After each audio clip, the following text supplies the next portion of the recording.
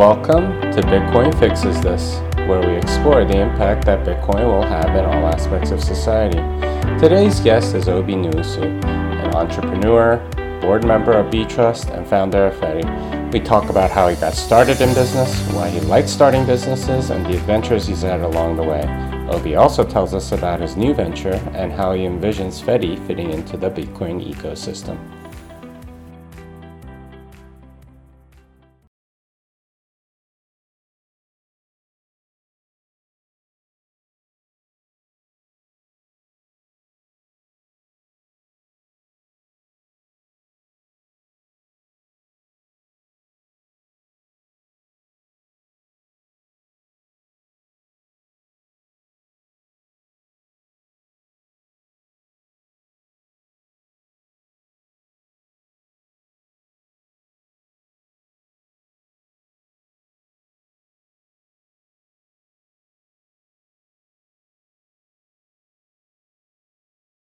Obi Nwosu, how's everything going, man? Hey, Jim, how's it going? Really good. That's awesome. Where in the world are you right now? I'm in sunny Lisbon, my new first home. And what made you move there? Because, I think you were in England for a while at least. I was a born and bred Londoner. So even beyond England, I was a hardcore Londoner. And I expected to spend the rest of my life there. But Brexit was coming, fast approaching, and there was an opportunity to consider getting residency in Portugal. And it had a number of benefits, not least of which at the time it had no tax on Bitcoin. And so 2 weeks before Brexit occurred, I decided to go over to Portugal and apply for residency, which at the time meant spending under 100 euros and about an hour waiting in the local town hall camera. Now it's much more complex. And I think that was I put it in my top 3 best decisions ever. And I don't know what the other 2 are. Well, probably one of them is, which is getting into Bitcoin. But I know it's one of the best decisions I've ever made. Well, so you have residency in Lisbon now, and due to Brexit and capital controls and stuff. But what's it like there? I think for a lot of people that aren't familiar, it'd be interesting. So yeah, a long time ago, I dated a Portuguese woman of Angolan descent, and she always told me this was 20 plus years ago, always told me to go to Portugal, and I just wasn't interested. So I didn't know much about it when I arrived. But getting here, within a few weeks, I fell in love with the place. It's got incredible weather. The people, from my experience, I found to be really engaging and friendly and welcoming. The food is amazing. Where I am, particularly in Lisbon, within 15 minutes drive away from the longest stretch of uninterrupted white sand beach in Europe, 20 kilometers of it. And there are some parts which are busy with restaurants and so on, other parts which are completely free of other people. You've got forests to walk in. It's just a beautiful place. And the bonus now is it's actually quite a low cost of living, although prices have risen quite a lot in the last few years. Now the secret's out. And then you've got the bonus of no tax on holding Bitcoin. Well, so let's go backwards a little bit. Can you tell my audience what your background is and how you got into Bitcoin and all the stuff that you do now?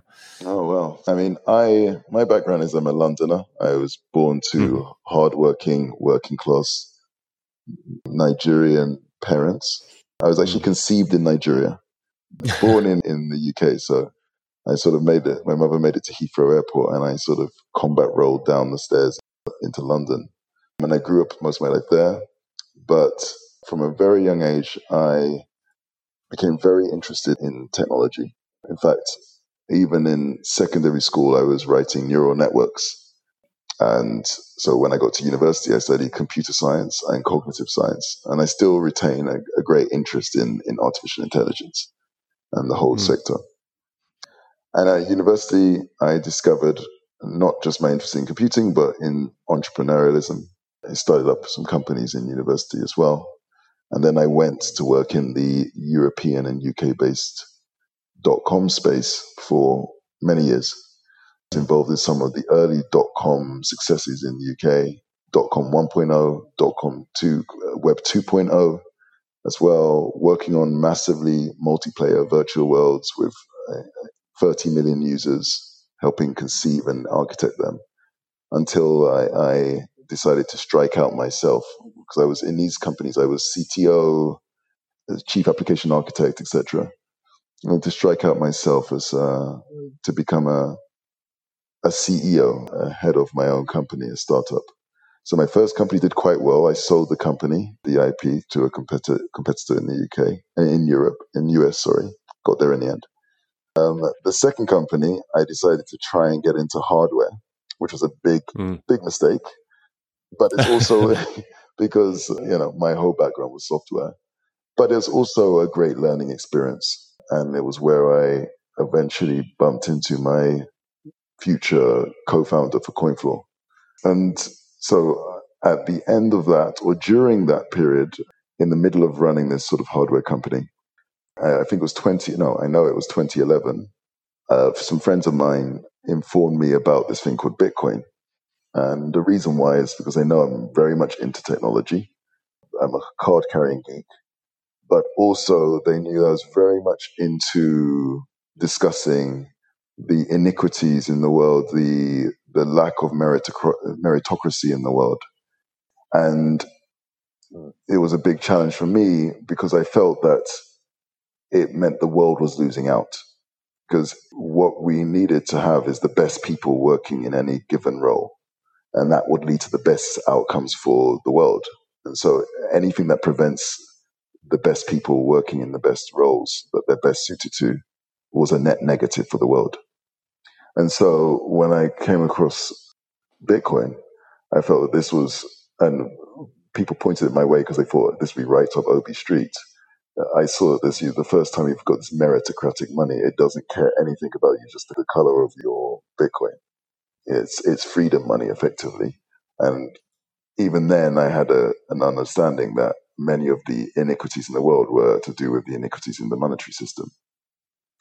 So I found it very interesting. Technically, I found it very interesting. I loved the game theory. I looked at it for a long time, but partly because I was focused on my current business and life, and partly because I didn't quite believe, I was maybe cynical that the governments wouldn't just stop it or so on. I made a small investment and then I just moved on. 2 years later, someone who'd worked for me, who went on to do a startup that I angel invested in, which didn't succeed, but I was impressed with his sort of like entrepreneurial spirit, came to me and suggested that we work together on a Bitcoin exchange. And I was like, this was now 2013. And so I looked back at Bitcoin, and not only had it not failed, but it thrived. It went from, when I looked at it at the time, about $100 or so per Bitcoin. It was now at the several $100s. And so I thought, okay, this is incredibly interesting technology, really interesting game theoretic concepts behind it, and it has staying power. And this was at the time when Mt. Gox was sort of imploding as well, or exploding. Thought, here's an opportunity to roll out a very simple idea. Let's do something like Mt. Gox, but in the UK where there wasn't really a player there, and aim to be transparent and just aim to do it really well. And we launched CoinFloor. And so that was the beginning of my journey. And then and that phase, the CoinFloor phase, lasted 8 years. Wow.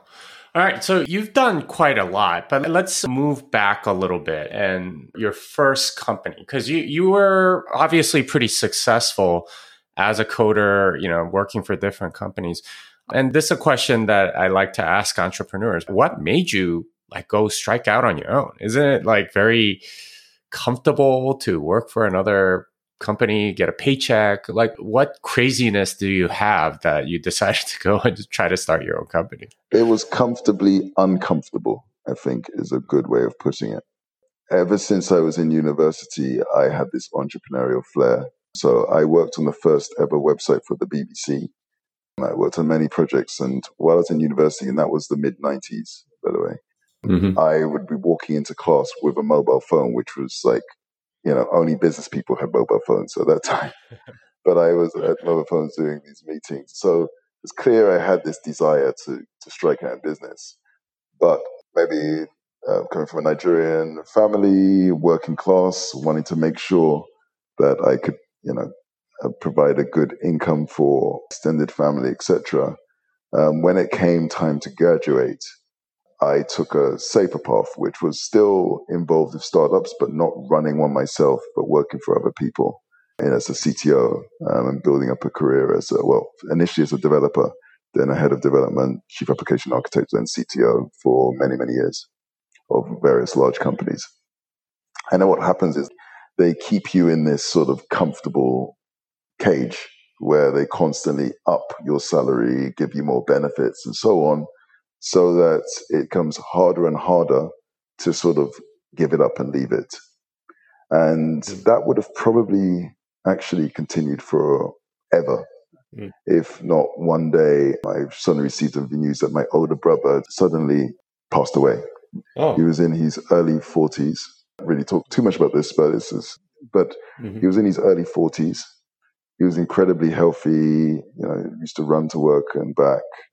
Yeah, he was living by himself in his house, and the post-mortem suggested that he was basically eating, and maybe the food went down his throat the wrong way, and that caused him to die, basically, because he couldn't breathe, and there was no one there to just hit him on the back and cause the food to come out. And it made me think about lots of things. It made me think about maybe I should get into a relationship, and the importance of helping each other. But it also it was devastating for the family at the time. And it also made me think that you never know when life can sort of throw a curveball at you. And so you just never know. So all this time I've wanted to set up my own business, but I was sort of in this gilded cage of like the bonus and so on. And the fear that if I start the process of being an entrepreneur, all of these benefits of life that I have would disappear. And I may have to start from scratch and go back to a much more basic quality of life. But when I saw this happen, I decided that, you've got to stop delaying, and you should do what you really, truly in your heart want to do. And so I decided to pick up what I had been doing in university, but paused, pick up my entrepreneurial hat again and go. And I mean, as you can imagine, all of my fears were completely wrong, and everything in the business worked perfectly well, and there were no issues at all. No, I say my fears were exactly correct. In fact, it was much worse. I went from, having a house and apartments in London and 2 cars and a motorbike and lots of holidaying and big parties with friends and role model for hyper-consumerism, to slowly, over a period of years, as you run these businesses, you start to cut off things because you then need to pay for things, selling, until at one point I literally had no property. I had to sell everything. I was in debt. I was even at one point living in the child room of my younger brother, which was peak, right down at the bottom of things, just to keep my costs as low as possible. But the good thing is it taught me a few things. What I realized was, even though I was living a much more humble life, I also was much happier in one sense, because one, I was doing what I wanted to do, and I was passionate about what I was doing. And two, I'd learnt the mindset of minimalism, of understanding what really is valuable, no longer being, luckily, escaping the noose of like consumerism. All of these were the side benefits of taking this path. And then there was a wealth of knowledge that I learned in parallel as well, that when it came to CoinFloor, I was able to employ from all this past experiences to help that succeed. And now with my current stuff I work on, I've taken what I've learned from CoinFloor as well, on top of that, to even improve even further. Mm. Well, so you decided to go and be an entrepreneur, and it's obviously taught you a lot of lessons with regard to like resilience and minimalism and things like that. Like, yours is not the typical story, because the people that do, have the jobs that you've had, they typically stay there. And it almost took like an act of God to get you out almost. It did. It was a very... Sorry, go on. Well, I mean, it's crazy. Like, how do you sort of like pitch this to other people that are thinking about doing something similar? Like, what do you say? Like, because in a sense, you've learned a lot of lessons, but they've come at some cost. If people are thinking about being an entrepreneur, starting their own Bitcoin company or something, what's your pitch? What's your advice? Well, first of all, I mean, there's two forms of my advice. I mean, one is just pragmatically, it's not for everyone. So you have to learn to know yourself, know your drivers. If this is this aching need to do something yourself, you'll feel it deep inside. You'll be in the office and you'll not be comfortable. And the second thing I say, if you know that the path of the entrepreneur is for you, then you should definitely go for it. But what I say, and I often give, or I have often given speeches to students or universities, graduates about this in the past, is the concept of being anti-fragile. And I explain that being anti-fragile is, you have to first understand what is the word fragile. And that means if you're attacked or damaged, you get weaker and you fail. And a lot of people confuse the opposite of fragile as being tough or sturdy. But that's not the opposite, because if you're tough or sturdy, that means if you're attacked or damaged, you stay the same. You don't get worse, but you don't get better. Anti-fragility is the process of when you're attacked or damaged, you fall down, you get back up, you dust yourself off, you learn your lessons and you improve and you keep going again. And then you're attacked again, you learn the lessons, improve and improve and improve. So you fall down and dust yourself up and repeat all the way until you succeed. That's anti-fragility. And you have to build that mindset of not being afraid to fail, which was what happened to me. I was afraid to lose everything. And so all of these accoutrements of life, and that's what prevented me. And it took a massive shock, my brother passing away, to prevent that. So you have to not be afraid to fail. You have to not be afraid to fall down. But no matter what happens, as long as you just get back up, dust yourself off and keep going and rinse and repeat, you will eventually succeed. So that's, if I was going to advise someone, would be to be anti-fragile. And I also often talk about, for me, I have a passion around Bitcoin. And I like Bitcoin a lot because it, for me, embodies many of the things I've lived my own life by. It's the world's first anti-fragile money. I.e., when it's attacked, when it's damaged, it dusts itself off, gets back up, and becomes stronger than ever before. So it's a money that fulfills and matches my own sort of ethos that I've learned through this life as an entrepreneur. Well, so it's interesting because I think the way you're putting it is you were very fragile working for a company, but like starting your own business and doing all of this and maybe having some of these habits that you have now where you're very minimalist and you don't really need that much or depend on very much. It's made you more anti-fragile. Oh, it's transformed me. So instead of me getting my strength and confidence and resilience through external things around me, protecting me, I've now got it from within. Sorry. I've now got it from within. It's the difference between, if you take the movie, if you think about the prototypical movie, and you've got one guy with like, 50 guards around him, generally the bad guy with the sunglasses, and 50 guards, 50 martial arts artists around him, protecting him.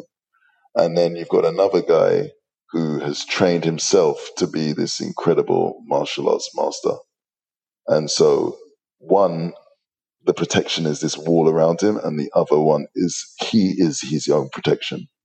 And the process of becoming an entrepreneur transforms you from the first person to the second person. And if you've watched any movie like that, you know which one wins ultimately.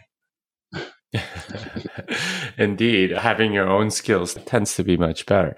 All right, so you've gone on this journey and you did CoinFloor very early in the UK. What was it like when you started that company? Because I think you mentioned that Mt. Gox was blowing up right around then, and obviously it was a kind of a volatile time. The question of altcoins was a little bit more nascent than it is now.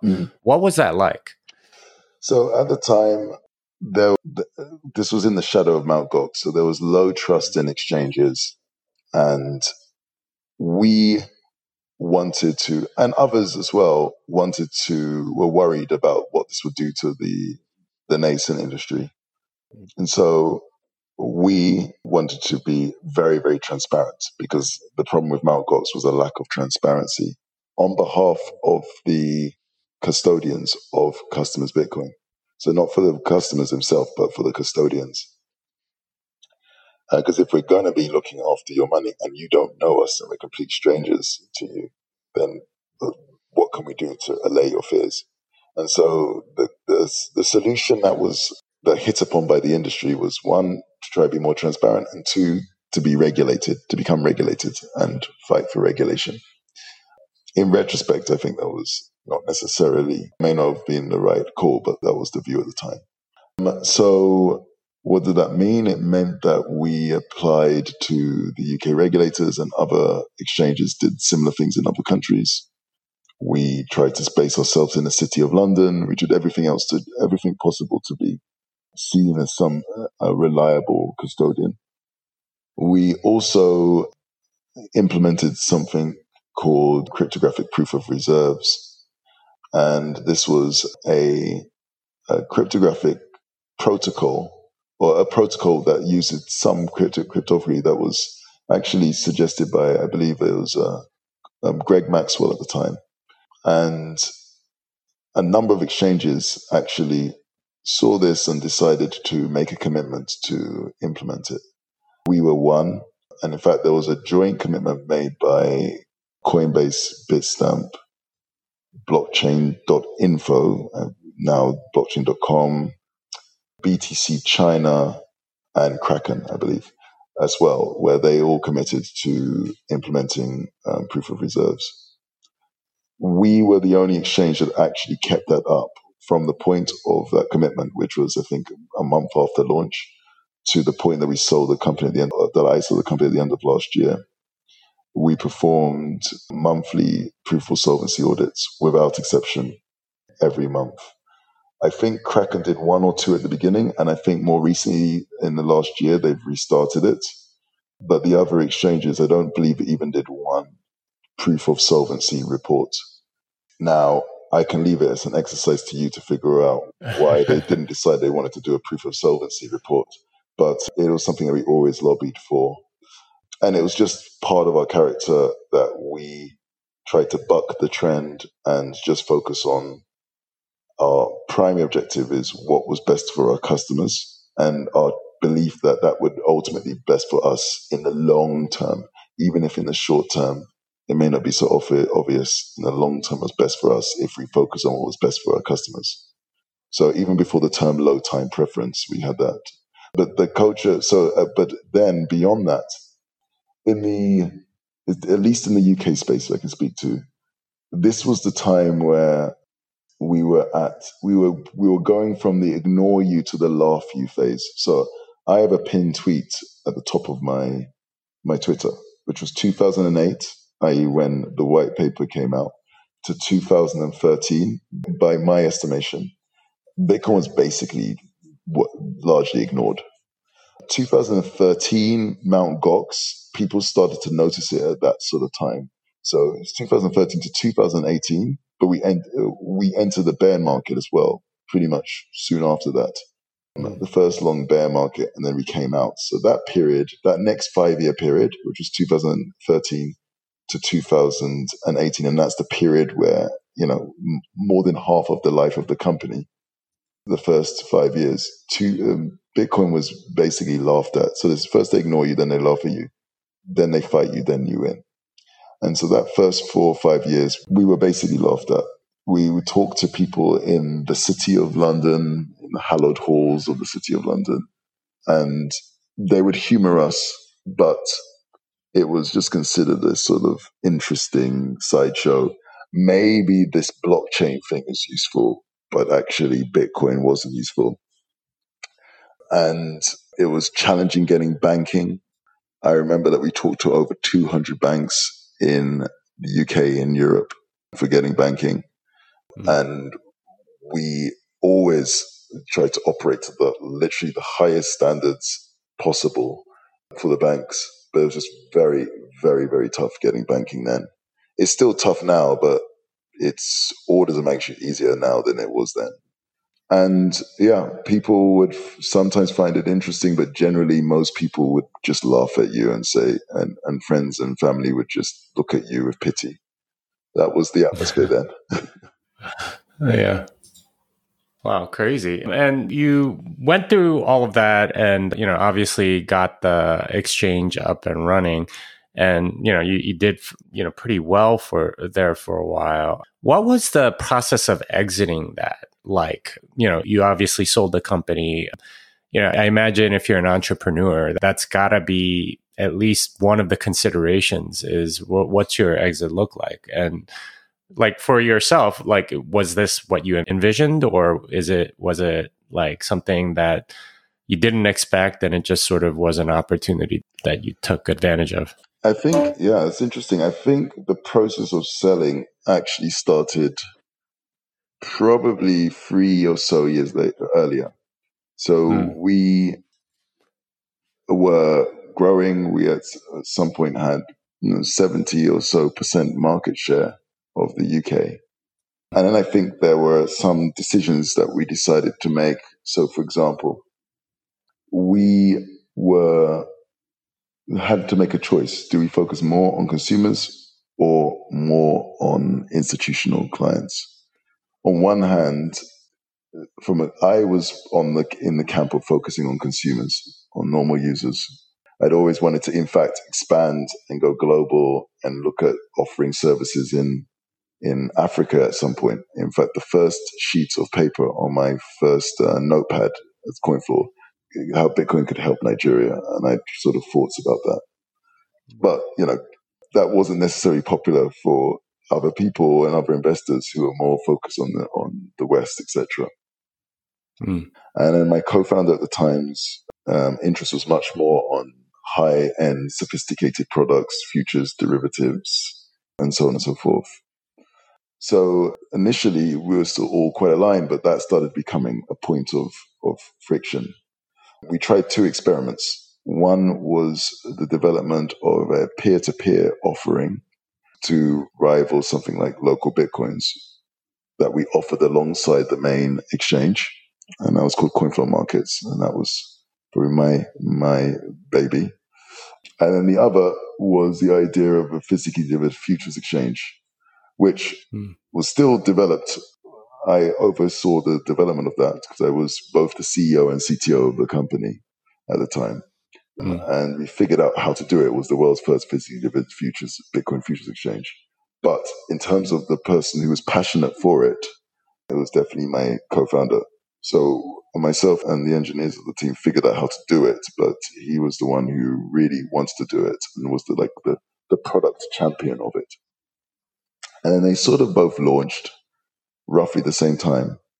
Actually, no, the CoinFlow Market launched earlier and was growing steadily and slow and steadily. So, which for me was great. I prefer this sort of slow, steady, low time preference approach. But it wasn't so exciting from an investor point of view. And then this really exciting physically delivered futures, the promise of huge amounts of trade volume that would dwarf whatever we've seen before. And looking at the numbers of people like BitMEX and so on was much more exciting to investors.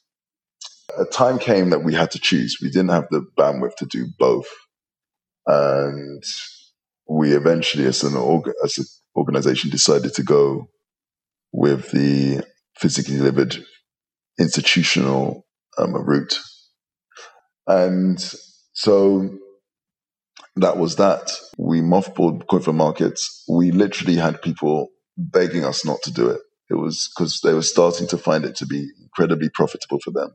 Like brokers, individual brokers, they were finding it was a really, really strong offering compared to the other offerings they had in the UK market, like local Bitcoins and so on. And yeah, they were growing their organizations on the back of this. But we mothballed it and we focused 100% on the futures offering. So we worked really hard on it and finally rolled it out. We poured a lot of our revenue into it. It took up a lot of our bandwidth and we weren't able to focus on our core business as well. So we were starting to lose market share to the Coinbases and so on.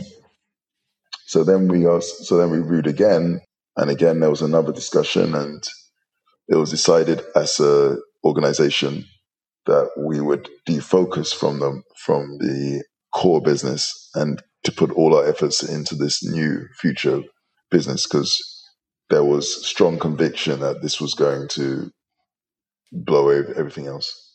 We finally launched, and it didn't do so well. I mean, the technology was incredible. It worked really well, and to this day, it has never had an issue. And it was very reliable, amazing technology. But it didn't really do well from a traction at all perspective. And that could have been many reasons, but it wasn't the technology. But we now had a problem because we put all our eggs into one basket. We've lost a lot of market share. We had a funding shortfall. So we ultimately decided to split the company in two and to sell off the physically delivered futures offering. That product was called CoinFloor X, EX. And the new company buyers wanted to take it. They were heavily interested in things like Bitcoin Cash, which previously, philosophically, we were very involved in the Bitcoin Cash wars. We were one of the few exchanges to not want to do the SegWit2x and publicly make a statement that even though everybody else is doing that, we're not going to do that. We're going to go with what the majority of users want, not what the majority of miners or other exchanges want. But internally, there was definitely a conflict. There was a set of people in the organization who were very interested and aligned with the philosophy of Bitcoin Cash. And there was a set who were aligned with that of Bitcoin. And that also caused a lot of conflict within the organization. When we split the company in two, the people who were involved who were interested with the futures exchange were also happened to be the ones who were interested in Bitcoin Cash. So it was an opportunity for us to separate into an organization that was fully aligned with Bitcoin and an organization that was fully aligned with multiple cryptocurrencies and Bitcoin Cash and all this sort of stuff, and futures and leverage and so on. And so we sold but the only stipulation, because we knew that the buyers would not. By the way, this is the first time I've talked about this publicly, but okay. Appreciate that. We knew the buyers would not. We didn't personally want to be associated with an organization that was related to Bitcoin Cash. We insisted that the name was changed, so it couldn't be CoinFloor X or have CoinFloor in the name. So the name was kept secret until we sold, and then they renamed from CoinFloor X to CoinFlex, and they became CoinFlex, and they went on and did their thing. And even though we have very different philosophical objectives and approaches, there were still a lot of people who were ex-employees, and so I wished them well, as long as it wasn't to the detriment of obviously other people. And we then started our process to rapidly become more aligned with our philosophy, the remaining part of the organization. So very soon after that, we resisted adding coins, but we did have Ethereum for a few months. And we'd always had Bitcoin, Bitcoin Cash, and the fork, but we delisted both of those very soon after that to go back to being a Bitcoin only company in line with our philosophy. And however, we then, entered another bear market. We spent a lot of time just reassessing, restructuring, getting back to profitability, which we did. So we got back to profitability, reassessed, and restructured. But also, as someone who's now Bitcoin, back to being able to be fully Bitcoin focused and seeing what was happening in the world of exchanges, it became clear to me that the path towards regulated exchanges has sort of taken the wrong term may be a strong word, but it definitely wasn't going in a direction that I felt comfortable with and I felt happy with. And so through this point of restructuring and becoming profitable again and growing again, etc., I also realized that to realize the full vision of what I would want to contribute to the Bitcoin space, it couldn't be within a regulated exchange. And that realization came through really at probably the beginning of last year, so the beginning of 2021. We're now profitable again. We had plans of rolling out a mobile app and so on, but I felt that we were highly limited because the objective of any Bitcoiner shouldn't be just to make money, but it should be actually the greater objective is to make Bitcoin into money. And if you want to make Bitcoin into money, you need to have everybody everywhere being able to have the ability to hold Bitcoin, not just a subset. You cannot have hyper Bitcoinization if you only have 30 or 40% of people on the planet holding Bitcoin. By almost definitionally, you cannot have hyper Bitcoinization. So and you will not be able to get hyper Bitcoinization if the majority of users are relying who the only approach that they can feasibly do is to be on an exchange, because by definition exchanges will exclude some significant percentage of people who try to apply for them, preventing hyperveganization from happening. Not to mention, or leaving you the ever-present risk that you can lose access to your own Bitcoin. And so with that realization, I started looking at mechanisms from last year of how we can get people en masse off exchanges. I'd already been trying to educate our users to self-custody, and I was not having any joy. And so I realized we had to find better ways to get people off exchanges.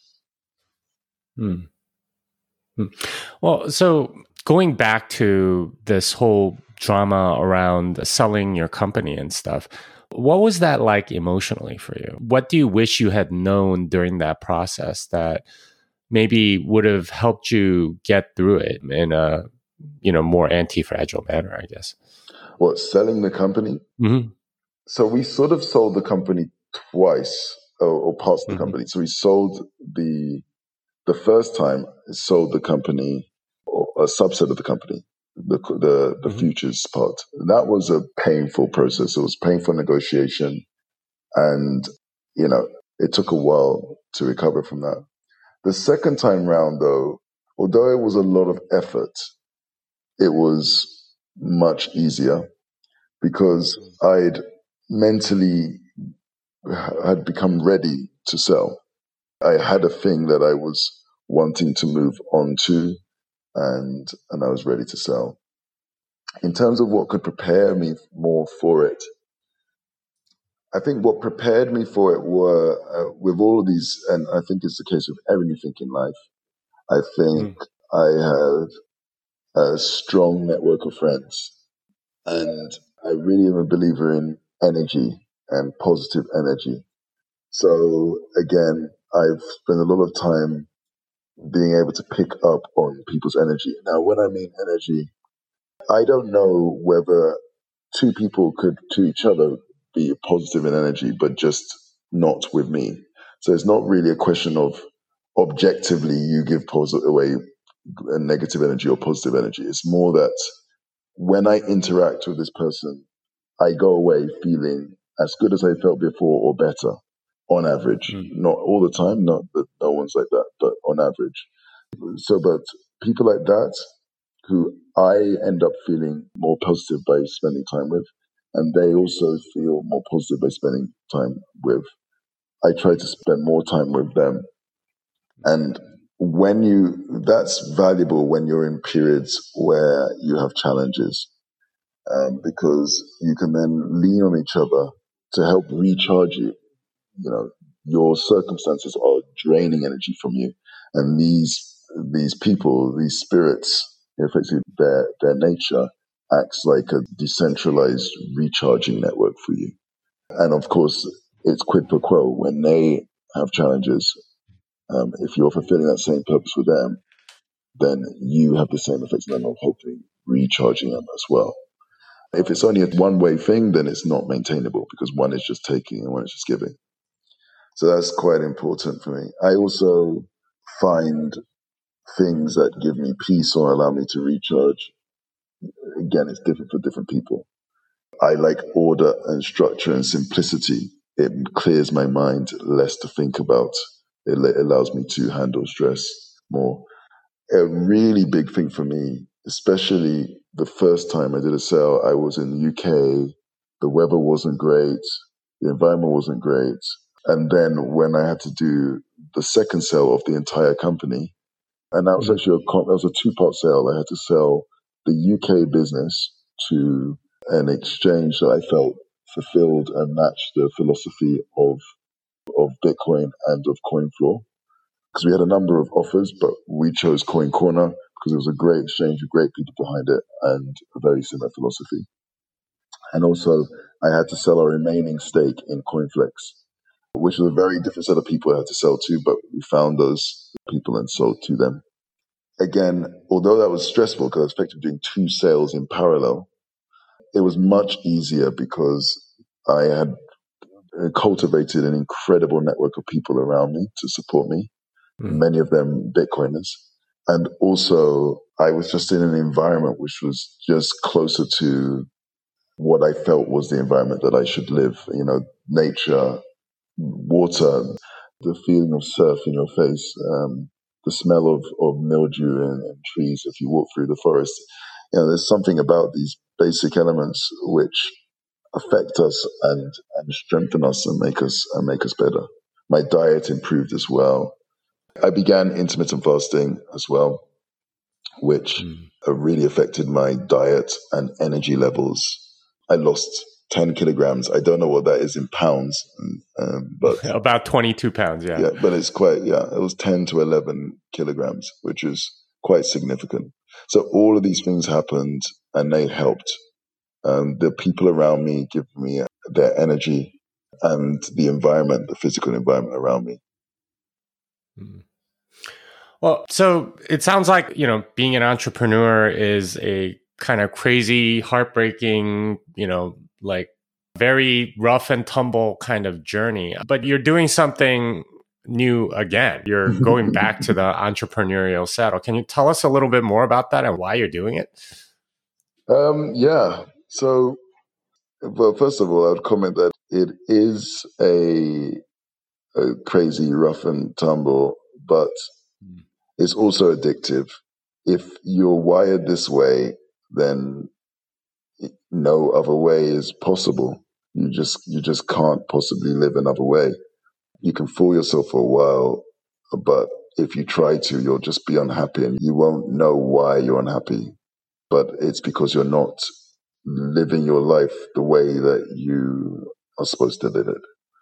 I actually, after selling both the stake in CoinFlex and also CoinFloor, the same day I did that was also the day I was announced as a board member for BTrust, which was a trust set up by initially with a donation from Jack Dorsey and Jay-Z for 500 BTC for the objective of locating, educating, and remunerating talented engineers from the global south, starting in Africa and India. And in fact, actually, just yesterday, we announced our first actual Africa open source cohort member, Vlad. So we're really, really happy about that. We'll be hopefully getting many more in Africa and then across the global south. But I wanted to take, and I had the fortunate position of being able to take maybe one, maybe two, let's see, X years off and just relax. I started in Mexico. I spent a month just traveling around by car and sometimes meeting Bitcoiners there. I then immediately went from Mexico all the way to the other side of the world to Indonesia. Spent 6 weeks there, flying across all of, I probably took a dozen flights across Indonesia and going to parts that people don't normally go to there. I learned to scuba dive and all these things. But I didn't really work out the way I planned because I was already, even in those places, even doing all these incredible things, was thinking about the challenges and the missing pieces in the Bitcoin open source ecosystem. I had already come across my soon-to-be co-founder in Hackers Congress the year before, in October 2021. And a thought was percolating in my mind around an opportunity to get the 90% of people plus who are holding money on exchanges to take their money off exchanges, and how that would resolve a lot of the concerns I'd had in the space. And so I agreed to do a talk at Bitcoin Miami 2022. And I thought, look, let me do this talk. At least I've communicated this incredible product to the world. And then I can carry on and chill for a bit. And that will be the last talk I did. Unfortunately for me, the response was incredible from that talk. And amongst other things, Alex Gladstein insisted that I go to Oslo to talk about this to some people, some human rights defenders, activists, and so on. So I did say that I promised that this to myself that this would be the last talk I do for a while, and I actually get some time to rest. But okay, I'll come along. And every other day, I thank Alex for insisting that I go, because hearing the stories of just human tragedy and incredible human bravery and persistence from all over the world it just inspired me to sort of try harder, work harder. I was then fortunate enough to have some intense time with many others. I think you know who as well, to talk to some of these people and hear their stories and hear their challenges, and not just educate them about Bitcoin, but be educated about their challenges. And it was during that, at the tail end of that process, that conversation occurred between Jeff Booth and Leopoldo Lopez, Roya Maboob, Ludmila Kozlovska, and myself, where we realized that there was a really interesting marriage here. On one hand, you've got these activists who care deeply about their people, sacrifice their life, even their freedom, even their life for these people, for the people who they are trying to support in their different jurisdictions and locations. They are incredibly gifted at organizing mass aid, mass education, mass peaceful process on the orders of tens of thousands, hundreds of thousands, sometimes of millions.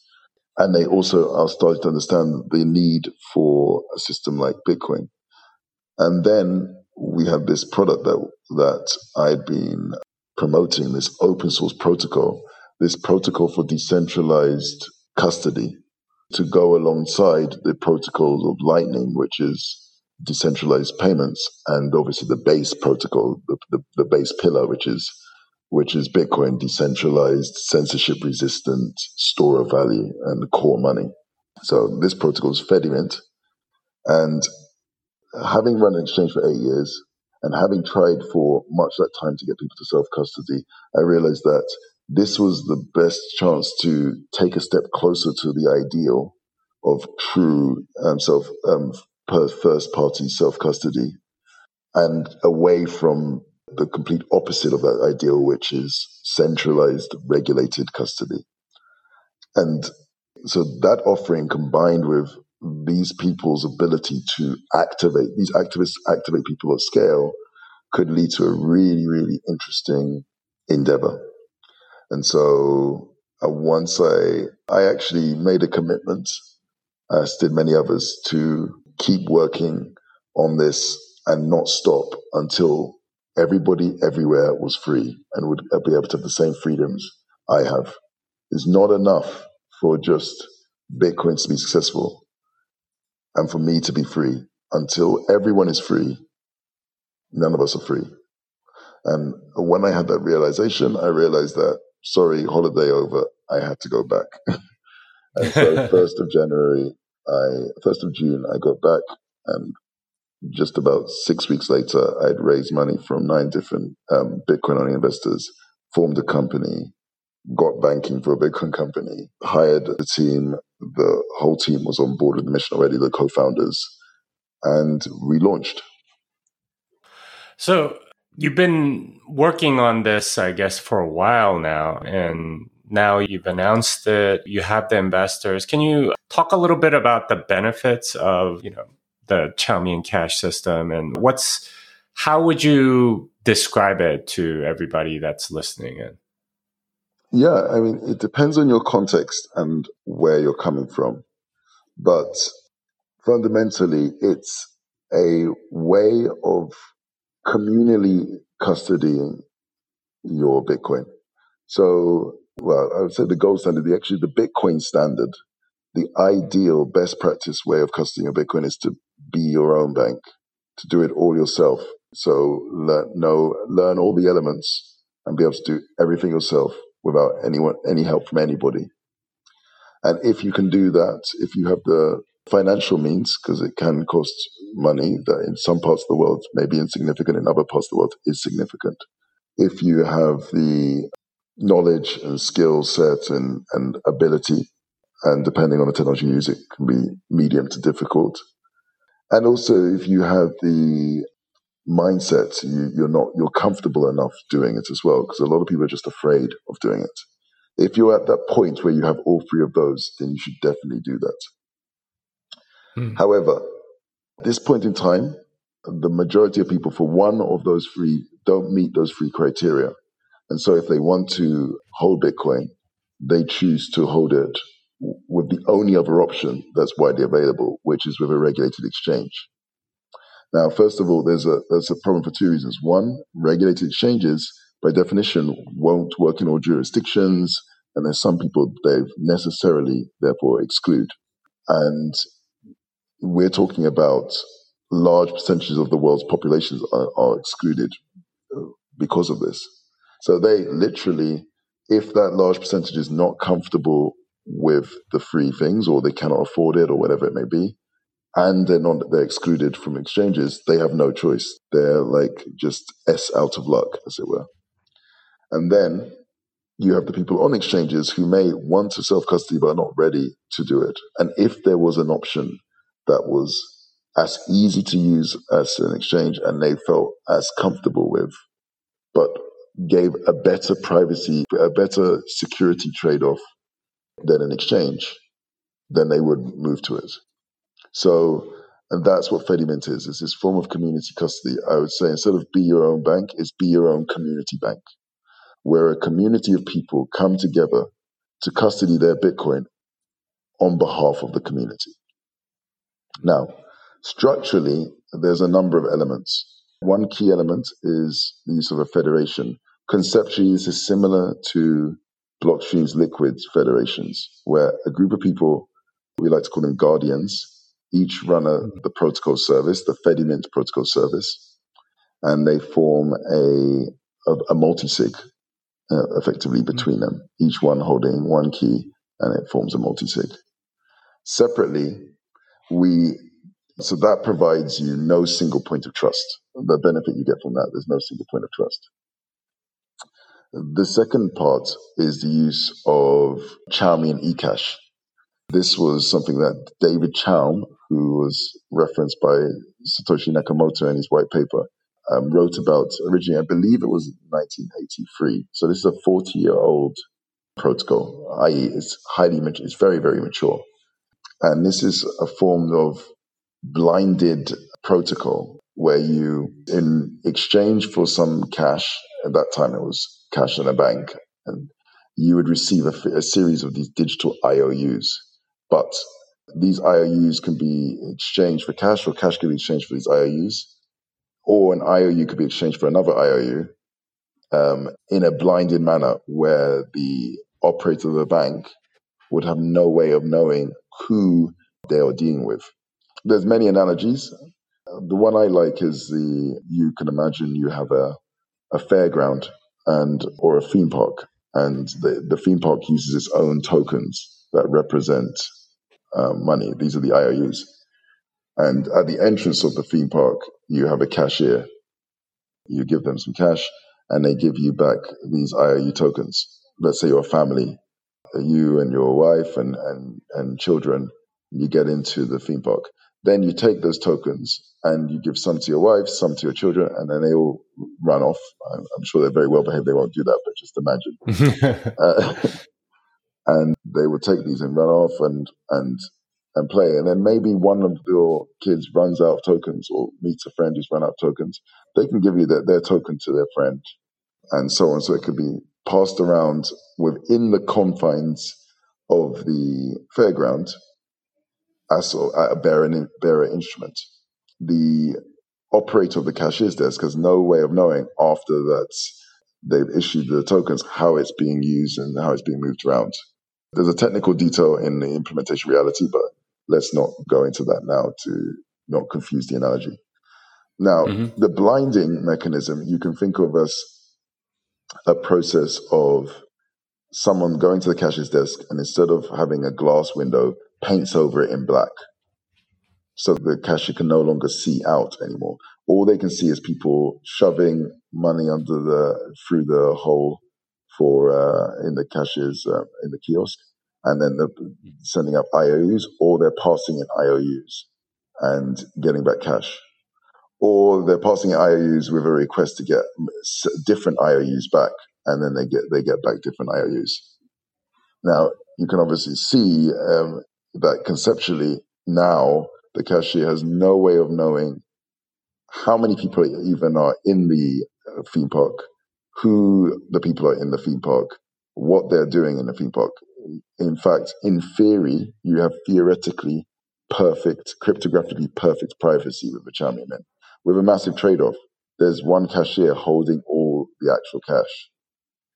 What federated Chamian Mints does is, and that was the one challenge with Chamian Mints, theoretically cryptographically perfect privacy, but with this big trade-off on centralization. The addition of the concept of federations added to it allows you to federate that mint. The mint is the kiosk which creates the IOUs and then destroys them if they're returned.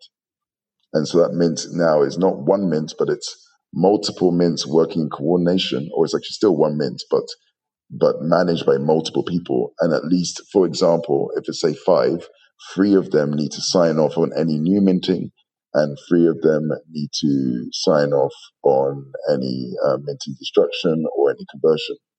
And in so doing, as long as the majority of mint operators, or we call them guardians, are honest, then your cash will be okay. So you've effectively federated the trust and therefore reduced the risk of one bad actor, even 2 bad actors in that scenario, causing an issue. Well, so it's really a privacy, layer, I guess, on top of Bitcoin, something like that. Would that be a good way to describe it?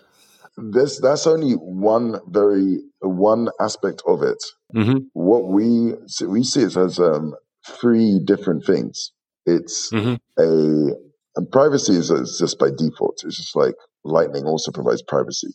But the actual key, and that's really the only way you get privacy at global scale, if it's just something that just happens without you having to do anything. Because if you have to take any action for it, then people just won't. So that's not really the core. It is a core feature, but It's three things. One is it provides custody. It allows you to hold a mechanism to custody Bitcoin out with an exchange, which is one big win already, and takes you towards the step if you continue to progress along that towards full self-sovereignty at some point. If you have the resources and skill set eventually in time to do it. The second is it's actually, and there's another key part of the way it works with the Lightning Network. It actually works incredibly well with the Lightning Network to the point where it effectively can make the Lightning Network far more useful. And also the Lightning Network can make Fedimints as a set of separate islands, as it were, far more connected and far more useful as well. So they work really symbiotically with each other. But in this context of Fedimint, it can support and improve the economics of running being a Lightning service provider, for example. You get far lower, if you connect to a Fedimint federation, you get far, far more efficient utilization of capital. You need to lock up far less to service more people, for example. They're also, as a part to connect to, they're going to be more reliable because your downtime is going to be lower as opposed to individuals who might be turning on and off their machines. Here, as long as the majority of Fedimint Guardians are online, you have a one contiguous experience, meaning that your partners are more reliable. It makes it more efficient for routing purposes and so on. So there's many benefits to leading to a healthier Lightning Network if widespread use of federations. And then the final thing is a scaling solution as well. Because what you do is effectively you have layer one, which is Bitcoin, then you get layer two, which is Lightning. But then with this sort of constellation of tens of thousands or hundreds of thousands of federations, each one of those has a full virtual machine execution environment effectively. And so they can allow you to, they're effectively a layer three because transactions within inside a federation are not only off-chain, but they're also off-network as well. So they don't have to touch the network at all. And also it scales with the number of federations because the transaction volume in one federation doesn't affect the transaction volume capacity in another federation. So as more federations are added, the total capacity you end up with a multitude of decentralized layer threes. And it's not just scaling from a performance point of view, it's scaling from a functionality point of view. Because of the fact that there are 4 EVMs, there was one project in Austin recently where one of my co-founders, Justin Moon, and his team built a simplicity module to be added to their federation, which allowed them to run simplicity code on it.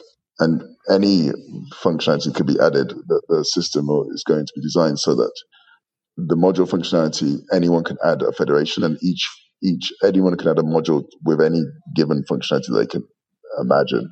Obviously, they don't want to do something that's too you don't want to start doing protein folding, but because doesn't have any relation to money. But there's no reason why it technically couldn't run. There's no limitations. And you, as an individual federation and a Fedimint community, could decide, I would like these extra modules of functionality added to my federation because they add value to me. So it's a properly decentralized with privacy baked in a standard off-chain as standard scaling system, but that works hand in hand seamlessly with the Lightning Network to connect it all together as a settlement layer between federations or between individuals who are running their own Lightning node or so on. From a user point of view of a user on either side, it will be transparent to whether you're paying to someone who's a member of a federation or an individual with their own wallet. So that's what it is. It would basically immediately make obsolete, in combination with Bitcoin as the base, Lightning as the settlement and payment layer, and federations, obsolete any other realm or use case on any other blockchain. Unless you just want to scam people, of course, because that's always a forever use case. Yeah, that is a common thing. All right, that hour went by so fast, and I'm sure we could talk way, way more. But where can people find you? Where can people contact you? So they can contact me in 2 places. One on Twitter, which is I'm Obi on Twitter, OBI, which just shows my age. And two, to find out more about our project, they should see Fedi, which is fedi.xyz, fedi.xyz. And that's the company that we've just launched a few days ago. And from there, you can find information as well about Fedi Mint, which is the core protocol that Fedi, which is this incredibly simple app, which is, think of it like a wallet for Fedi Mint protocol users. But to find out about Fedi Mint, go to fedimint.org. Awesome. Well, thank you so much. And it's been an enlightening conversation. Thank you. Thank you, Jimmy. Great talking to you. Unchained Capital is a sponsor of this podcast. I'm an advisor to the company. I know the team well, and I'm excited for what they are building. If you need multi-sig, collaborative custody, or a Bitcoin native financial services partner, learn more at unchained.com. Well, that wraps it up for this episode of Bitcoin Fixes This. Obi can be found at Obi on Twitter and fedi.xyz. Until next time, fiat delenda est.